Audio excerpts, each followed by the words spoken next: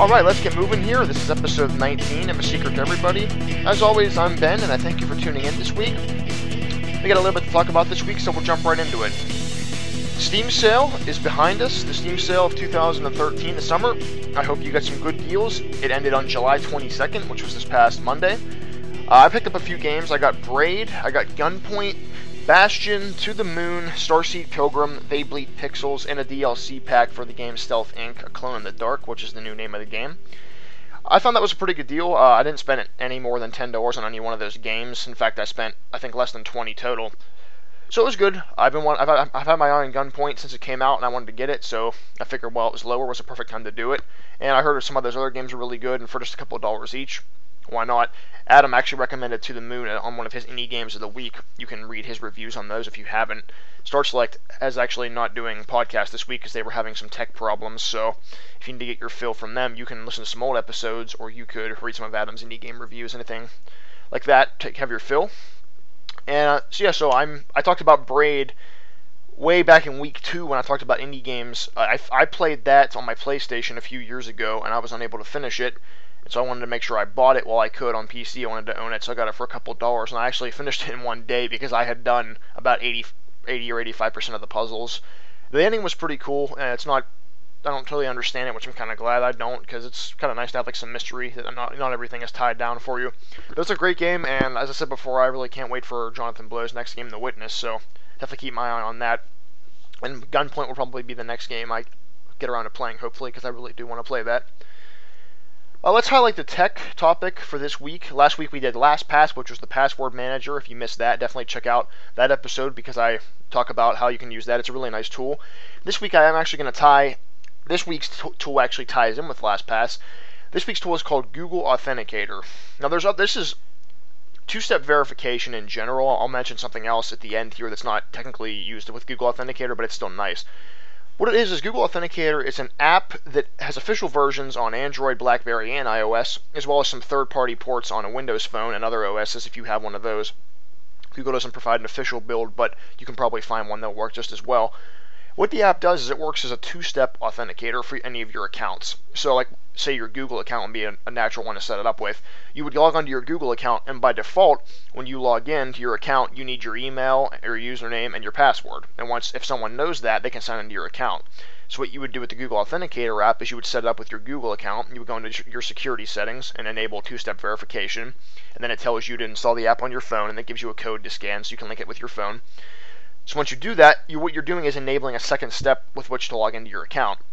So if someone stole your password from your Google account, after they typed it in on the login screen, they would see a screen that says enter the code from your phone. And assuming they didn't have your phone, they would not be able to get in. So anyone that doesn't have your phone effectively cannot be in your account. Some other services that work with the Google Authenticator app, it works with your Google account, but it's not limited to that. You can use it with Dropbox, LastPass, which is what I talked about last week, which is really secure, because if you make a really secure master password for LastPass and you have the Google Authenticator app backing that up, no one's going to be able to get in. It also works with WordPress, which is the service we actually use to run StartSelect.net. I do have Google Authenticator on my WordPress account, so no one can log in as me. And it also works with Facebook. Now, Facebook's two-step authentication, they want you to use their mobile app, which means like if you have iPhone or Android, there's on the side menu where you would go to like your messages and pictures and all that. At the very bottom, there's a code generator tab. You can use that, but if you don't want to use that, there's a very easy way you can find that online. Basically, you just use a code from Facebook and register it with your Google Authenticator app, and then you have your login on there for Facebook. It's very easy. Twitter also does two-step authentication, but they don't support Google Authenticator right now for some reason. I don't know why, but they do it by text message. And Facebook works the same way too if you don't have a smartphone.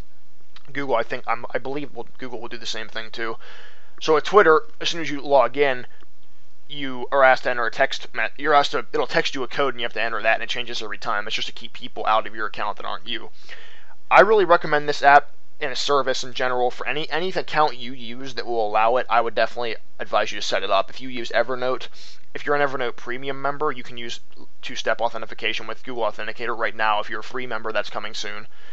That's another one that came to my mind. Makes your account much more secure, because with username and password, anyone out there can find your password. And if you're still using insecure passwords and not taking my tips from LastPass last week, it'll be even easier to take your account over.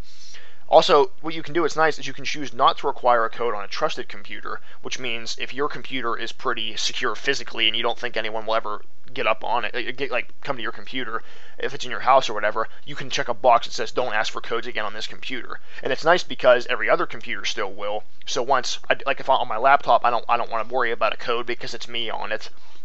Anyone else on any other computer anywhere will still be asked for a code, so you're not really making yourself less secure. It's just a convenience for you.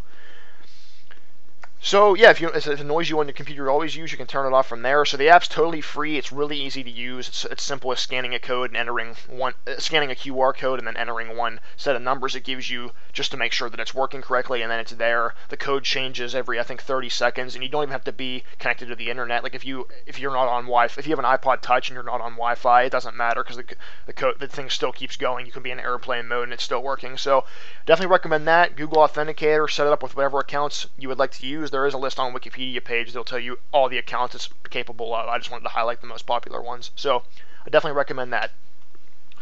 So that's pretty much it for small stuff this week. So we're going to jump into our main topic. It's going to be about licensed games this week. And a technical definition of a licensed game straight from a website is any game based on a story or character from another medium, such as a movie, comic book, or TV show. So I'm sure everyone knows there's hundreds and thousands of games based on movies alone every year. 99% of these games are absolute trash. The problem is they're churned out quickly so they can release them at the same time as the movies because they want to make a quick buck. So instead of actually working on the game for a long time, and it's like, oh, instead of it being, we'll take an idea from a movie and make a sweet game out of it, because you gotta admit, some movies would make cool games. All they do is third-party publishers that are just trying to make money rush a game to come out with a movie and then it's garbage. But people that buy it, only people that buy it are probably people that are really into the movie, and then they end up getting bummed anyway because it's a lame game. But sometimes developers and publishers can take a beloved character and actually make a pretty good game out of them.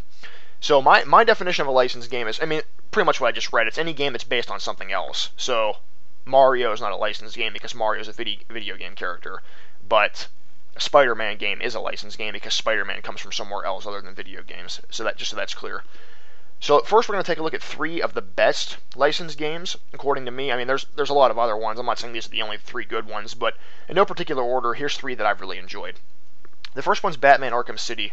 Came out in 2011. The game is a sequel to Batman Arkham Asylum, which was released 2 years earlier. I actually never played that game. I've heard it's really good, and I've been meaning to play it, but I haven't had time. Batman Arkham Asylum is more of they're the same gameplay style as in like the fighting, but Arkham Asylum is more of a slightly more linear, like you start here and you have to get through. Arkham City is a very open world game, something like Assassin's Creed or Far Cry, or it's you can do whatever you want type idea. I believe, honestly, the Batman Arkham City is the model every licensed game should follow. I'm not saying every one needs to be a open world game, but I'm saying the way they did this game is just perfect. It makes you feel like Batman. It's a really fantastic atmosphere. It's dark, not in an evil way, but just in a Batman Gotham City way. Great controls, a really fun fighting system that rewards you for innovating and has a ton of different moves. It makes for a winning game, in my opinion. A lot of Batman's villains are present, even a few friends. They're just as believable as everything else.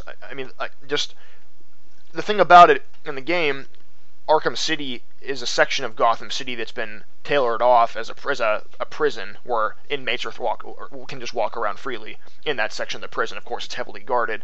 Now, the big villains that you know from the Batman series, like the Penguin, the Joker, Two-Face, they rule certain areas of the city. So when you're in a certain part of the city, the thugs are kind of dressed like if it's a Joker area, the thugs are wearing Joker masks, kind of like in the Dark Knight movie. If it's a Two-Face area, the thugs are wearing masks that are split two faces, kind of like Two-Face.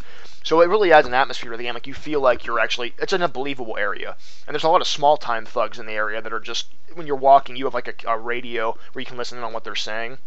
And it's all funny stuff.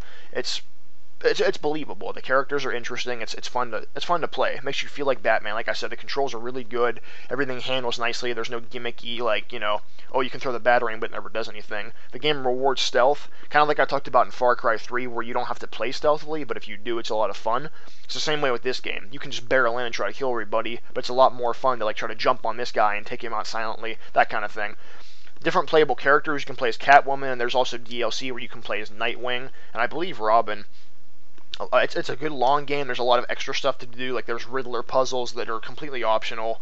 It's still fun to play after the game because there's a new game plus mode where you play again with all of your weapons and upgrades, but the enemies are way stronger. It's harder to fight.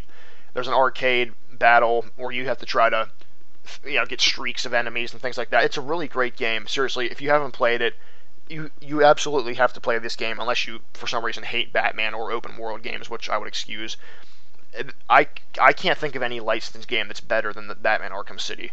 And again, I'm sure Arkham Asylum is just as good, but Arkham City is the one I've played, and Arkham Origins is the next one that will be coming out, I believe, this October. I'm not sure what the style of that game will be. I know very little about it, but I would probably recommend that one too. So, if you like open world games at all, if you're even remotely a fan of Batman, play this game because it is exemplary. Second one, and again, these are in no particular order, is actually a game, Spider-Man 2. This was out in 2004. I never owned this game, but I had a friend that did, and we actually really enjoyed it.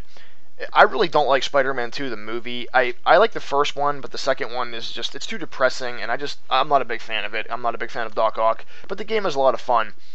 Like Arkham City does, it makes you feel like Spider-Man in the game, and now it's on the GameCube, so it's a little bit weaker, but the range of moves is really awesome. Like when you first start out, you don't have much, but you have the high jump, you can climb up buildings, and then you upgrade your moves. You're able to swing further, shoot more powerfully, things like that. Especially considering this game was out on the GameCube PS2 era, so that's even another factor in its favor. It's again an open world game, and I'm not saying every licensed game should be open world, but it just happens to be. It's a cool open world. There's a lot to do. It's not super dense. Like Arkham City is pretty dense. Like you can walk for a few seconds and you'll see something to do, whether it's someone to beat up or someone to rescue or a puzzle to solve. Spider-Man 2 is not quite as dense as that, but there is still a lot to do, especially considering it's a GameCube game. And it's just plain fun to glide along buildings with your webs, climb up stuff, climb on top of the Empire State Building because it takes place in New York, all of that stuff. And some of the original voice actors are in the game too, which is nice. Like Tobey Maguire plays Spider-Man and Peter Parker, which adds some realistic, makes it feel less cheap. So I'd say this game is an early example, and by early I mean in my lifetime, an early example of how to do it right. Not a perfect game. I mean the story's not amazing, and the gameplay can get repetitive a little bit, and the graphics aren't beautiful. But for the GameCube, it's a good game, and I would still recommend it now. And the third one is sort of a series, but I have two particular games in mind. It's the Tony Hawk's series. They ran from 1999, and the most recent one was released in 2012. Technically, Tony Hawk is a licensed game because Tony Hawk's a real person, so I'm calling it a licensed game. You can make an argument that it's not, but whatever. I was going to use another game, but it was kind of a generic one, so I decided to go with this one. I only had a few games in this series. There have been a lot, and this game is already the same problem that a lot of people have with like Madden, where it comes out every year and it's only a little bit different, like with roster changes and maybe a new mode. A lot of people have the same problem with the Tony Hawk games. I understand that. I'm not a die-hard fan of the series, but I've played a few and I've enjoyed them. My two favorites were Tony Hawk's Pro Skater 3, which I had on GameCube, and Tony Hawk's Underground 2. I actually had Underground 2 Remix, which is on the PSP. Same as Underground 2 with a few extra maps and players. I always found the goals in this game to be pretty cool. Like, in the Pro Skater games, they were timed, where you had 2 minutes, and like you went into a world and there were 10 goals, and it was always like get a high score, get a pro score, get a 6 score, collect all the letters of skate, and then like find 5 items, and there were always 5 different goals for the level. Like one was like, I'm trying to think of one. One was like fix the guy's cable. Like the level was like in a suburban place. And that was fix the guy's cable box, and you had to figure out that there were tree branches inside this guy's cable lines, and to knock them off, you had to grind the wires and then knock the branches out, and his cable was fixed. And then after you did that, you could hear like boo boo boo, like the lights going off in the windows and stuff, and you would see that he was watching TV. Like it was just cool. I always enjoyed the goals because it wasn't just like do a bunch of tricks. It was like you had to figure out some stuff, and the worlds weren't very big in Pro Skater 3. In later games, they got bigger, but I always enjoyed that game. I played it a lot. With real skaters, that's kind of cool. I don't skate, so I don't know a lot about real skaters, but there were actual pro skaters in the game, which is nice. A nice variety of levels. It was fun. It was funny. What was I going to say here? Yeah, so once we got off the pro skater games, there were 4 of those. Once it got out of those, it did drop the time limit. It went to the Underground games. I haven't played Underground 1, but I did have Underground 2 Remix, and I really enjoyed that one as well. See, this one, it had a classic mode, which is what I just described, where you have 2 minutes in a level, and that was fun too, but it also had a story mode, which is where it was a linear story where your character was going on a tour with Tony Hawk and another guy to try to cause destruction. But in the game, like the goal, there was an open world, and there were a lot more goals, and it was also like more just kind of do what you want. And like in these games, you can get off your board, which is cool. It offers more freedom and more. It's easier to do certain things. But the worlds are a lot bigger, and there's a ton of goals. It's a lot of fun. There's a lot to do in the game. There's secrets to uncover. There's always a lot of cool hidden characters, from Shrek to Darth Vader, Kelly Slater. I mean, there were a lot of recognizable characters. Wolverine. So it's really cool. I enjoyed it even more without the time limit. It was made for a fun PSP game. It's not at all a realistic game. I mean, you can grind for a super long amount of time, and it's like, you jump up 50 feet and fall, and you're perfectly fine. So it's not realistic like the Skate series, but it's a fun game. I'm not into skating at all, like I said, and I still do enjoy them. Every one lasted me a good while that I played.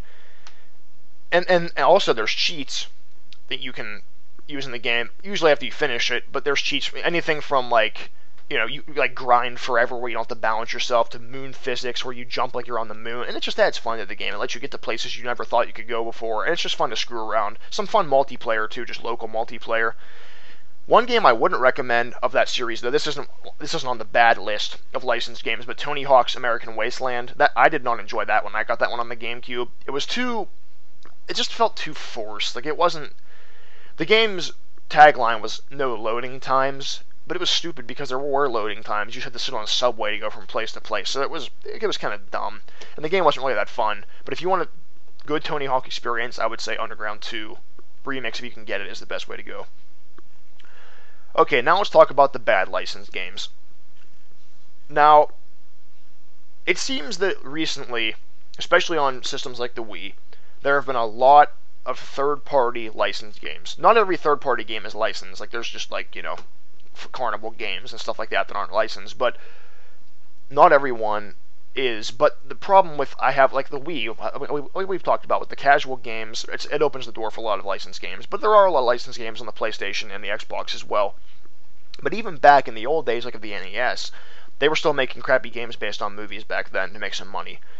And interestingly, all three of the games I picked from here are from before 2000. So take that as you will. Now, bear in mind, there are hundreds of these games that are really bad. I picked 3 of the ones I can make the most fun of, and 3 ones that are, 2 that are fairly well known, 1 that might not be quite as well known if you're not into this kind of thing. So, again, no particular order, let's talk about 3 really bad licensed games. Our first one is Superman from 1999. You probably know this game as Superman 64. It's technically not called that. The cover actually didn't, like most game covers have a name. Superman 64 just had a picture of Superman like pulling his shirt open with, and he had the suit on. So everyone knows it's Superman 64, but technically it's called Superman. It came out in 1999. This game here is a great example of how not to make a video game. I mean, where can I even start? The graphics are puke-inducing. I mean, Superman looks like a crash test dummy. I mean, the draw distance in the game, which if you don't know what that is, that's the distance to where the game loads and you can see things, which is like, when there's mountains in the distance when you're walking, the draw distance is how close you can see those mountains. If they're super far away, and the draw distance, if you can see stuff from really far away, the draw distance is good. If it's loading and you can constantly see stuff popping up and it looks terrible, that's a bad draw distance. So the draw distance to Superman is absolutely terrible. Made the Atari 2600 graphics look good in comparison. And there's a stupid kryptonite fog over the entire map, which was just completely unnecessary. The game plays like a test demo for an actual game. The story is non-existent. Lex Luthor is taking your friends, and to get them back, you have to fly through rings. And the controls are so broken. I mean, you have a better chance playing with your feet trying to beat this game than with your hands, because the controls are so bad. The control stick is super sensitive. The time limit is so restrictive. You'll probably need to train for an hour just to beat one level. And if you mess up at any point, you got to go back to the very beginning of the entire game. And in the second level, it says, save pedestrians, and there's cars driving towards 2 people. You have to fly in and grab the cars and throw them away, but it gives you literally like 6 seconds to pick both cars up and toss them. And then the instructions are on the screen to tell you what to do for like not even a full second. So it's like, what the heck do I do? By the time you figure out you're supposed to move, you have to go back to the very beginning and fly through the stupid rings again. The game includes a training mode, but all it is the exact same thing as the main game. There's you have to fly through the rings, but there's still a time limit. What's the point of a training mode that's the exact same thing? No matter what you do not play this game. Horrible controls, puke-inducing graphics, the gameplay is stupid, the story's lame. We could have had an open-world Superman game, we could have had an action-fighting game, but we got this piece of crap. Don't play this. Our second one is E.T. on the Atari 2600. This was in 1982. This is a big one. Maybe even more than Superman 64, this game almost single-handedly brought down the game industry. I'm sure you've heard of the Great Game Crash of 1983. That's when we thought it was going under, and Atari started to go downhill. The story behind E.T. is that there were some negotiations. They were trying to secure the license. Again, like when I say a licensed game, Joe Schmo can't just decide that he wants to take Star Wars and make a game out of it. He has to make sure that LucasArts or Disney or whoever owns it now is allowing them to use their characters to make a game. So Atari, whoever made this game, they didn't secure the rights to make it until late July of 1982, which gave the guy that made it, he only had 5 weeks to develop the game because they wanted to get it out in time for the Christmas season in 1982. So he barely had over a month to make this game, which shows you why it's so terrible, because they spend way more time on games than that nowadays. I mean, everything I'm going to say here has already been said 1,000 times. It's all over the internet. But, I mean, this game dumps you in. You have absolutely no idea what to do. I mean, E.T. is like a bunch... I mean, again, it's Atari, so you can't criticize the graphics too much. But E.T. is just a bunch of blocks. I mean, it resembles E.T., I guess. That's alright. You wander around and fall into pits that take a long time to get out of. You have to, like, hold the button as E.T. floats up. If you don't let go at the right time, you drop back in. It's monotonous. It's tedious. It's a chore. It's not fun at all to play. It's so bad... Millions of copies of this game are supposedly buried in a landfill in New Mexico. They took truckfuls of the game and just buried them and crushed them in a landfill because it was so bad. Don't know if it's true, but I've heard that people are going to be going out there to excavate and see if it actually did happen. But that's how bad this game is. I mean, the graphics are ugly. The background looks like someone took a blade of grass, zoomed in with a microscope, and then turned it into Atari graphics. I mean, it's like just yellow and green dots. The pixel detection is insane.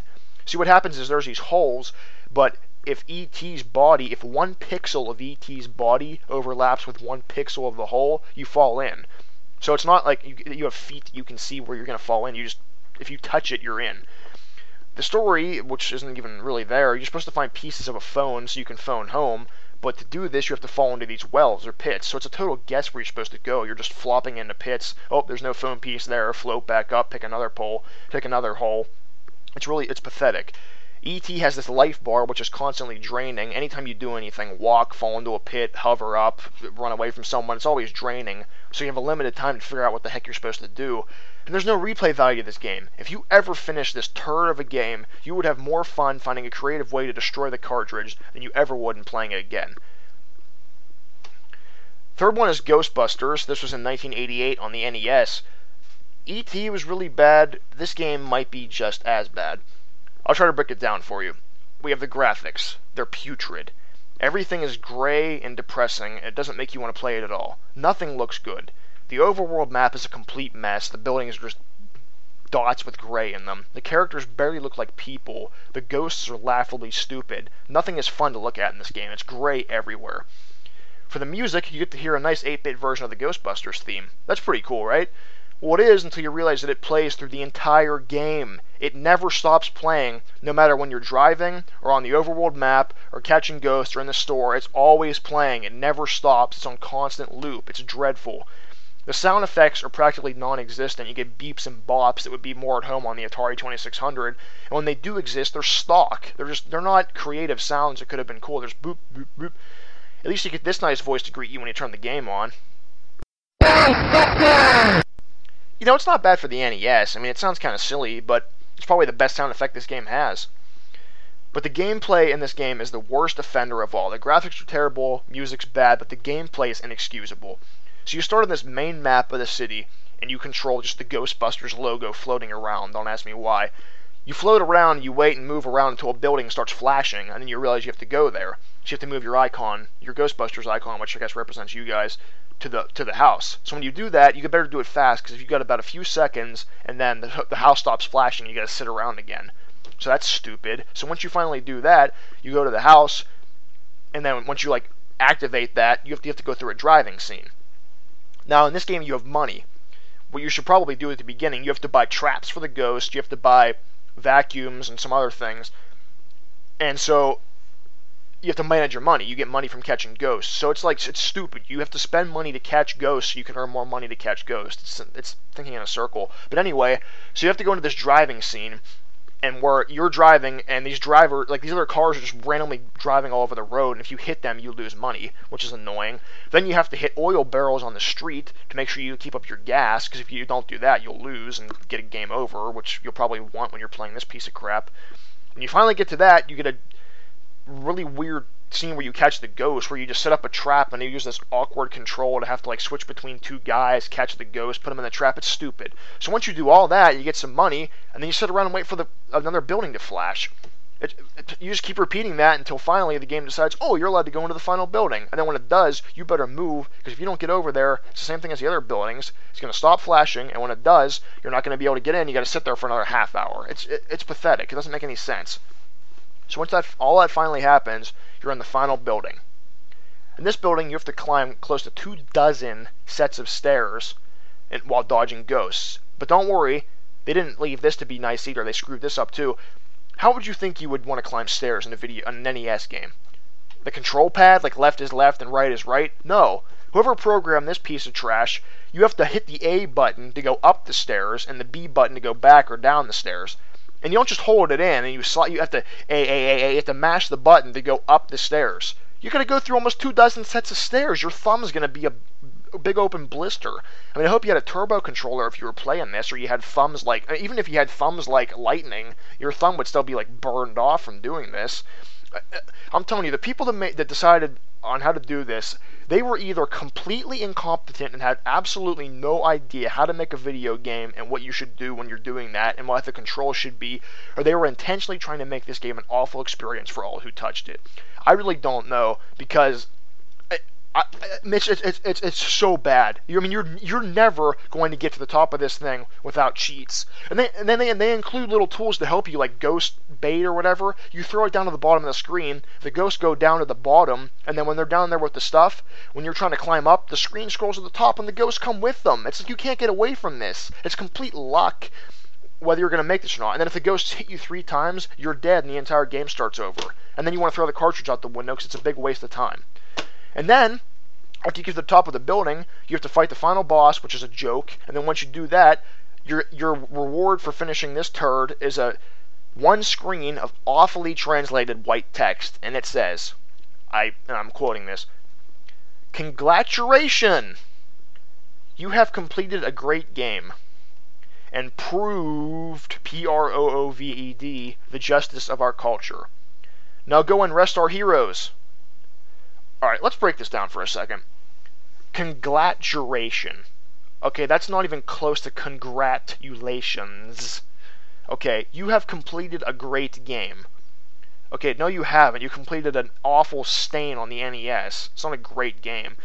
And proved the justice of our culture. How have we proved the justice of any culture? We were going out catching ghosts. It wasn't like we were lawyers that were making sure people were tried for what they did, or we were like doctors saving people's lives. We proved the justice of our culture. We just randomly driving around catching ghosts and hitting people's cars.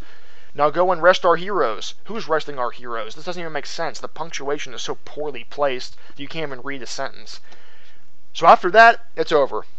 You beat the game. It's done. Don't play this. I don't know why these games. I mean, we think these licensed games are bad now, but some of these are. Ugh. Alright, that's enough bad news. That's pretty much it for this week. Start Select, like I said, didn't have any episodes because their tech stuff was messed up, so listen to an old episode of theirs if you'd like, or catch up on some of mine, whatever. I'll hopefully be having a new review up. I think I'm going to try to review Braid, since I did finish it recently, so be looking for that soon. No new news on the PS4. I just checked an article just before I started recording, and I didn't see anything that I didn't already know, so if I do get that information, I'll be sure to let everyone know. So I believe that's it. So we will close this week. This is Water Main, which is a remix of the Super Mario Bros. Underground theme from the original game. It's by Brad Smith. So we'll play that for you, and we'll see you off. Have a good week.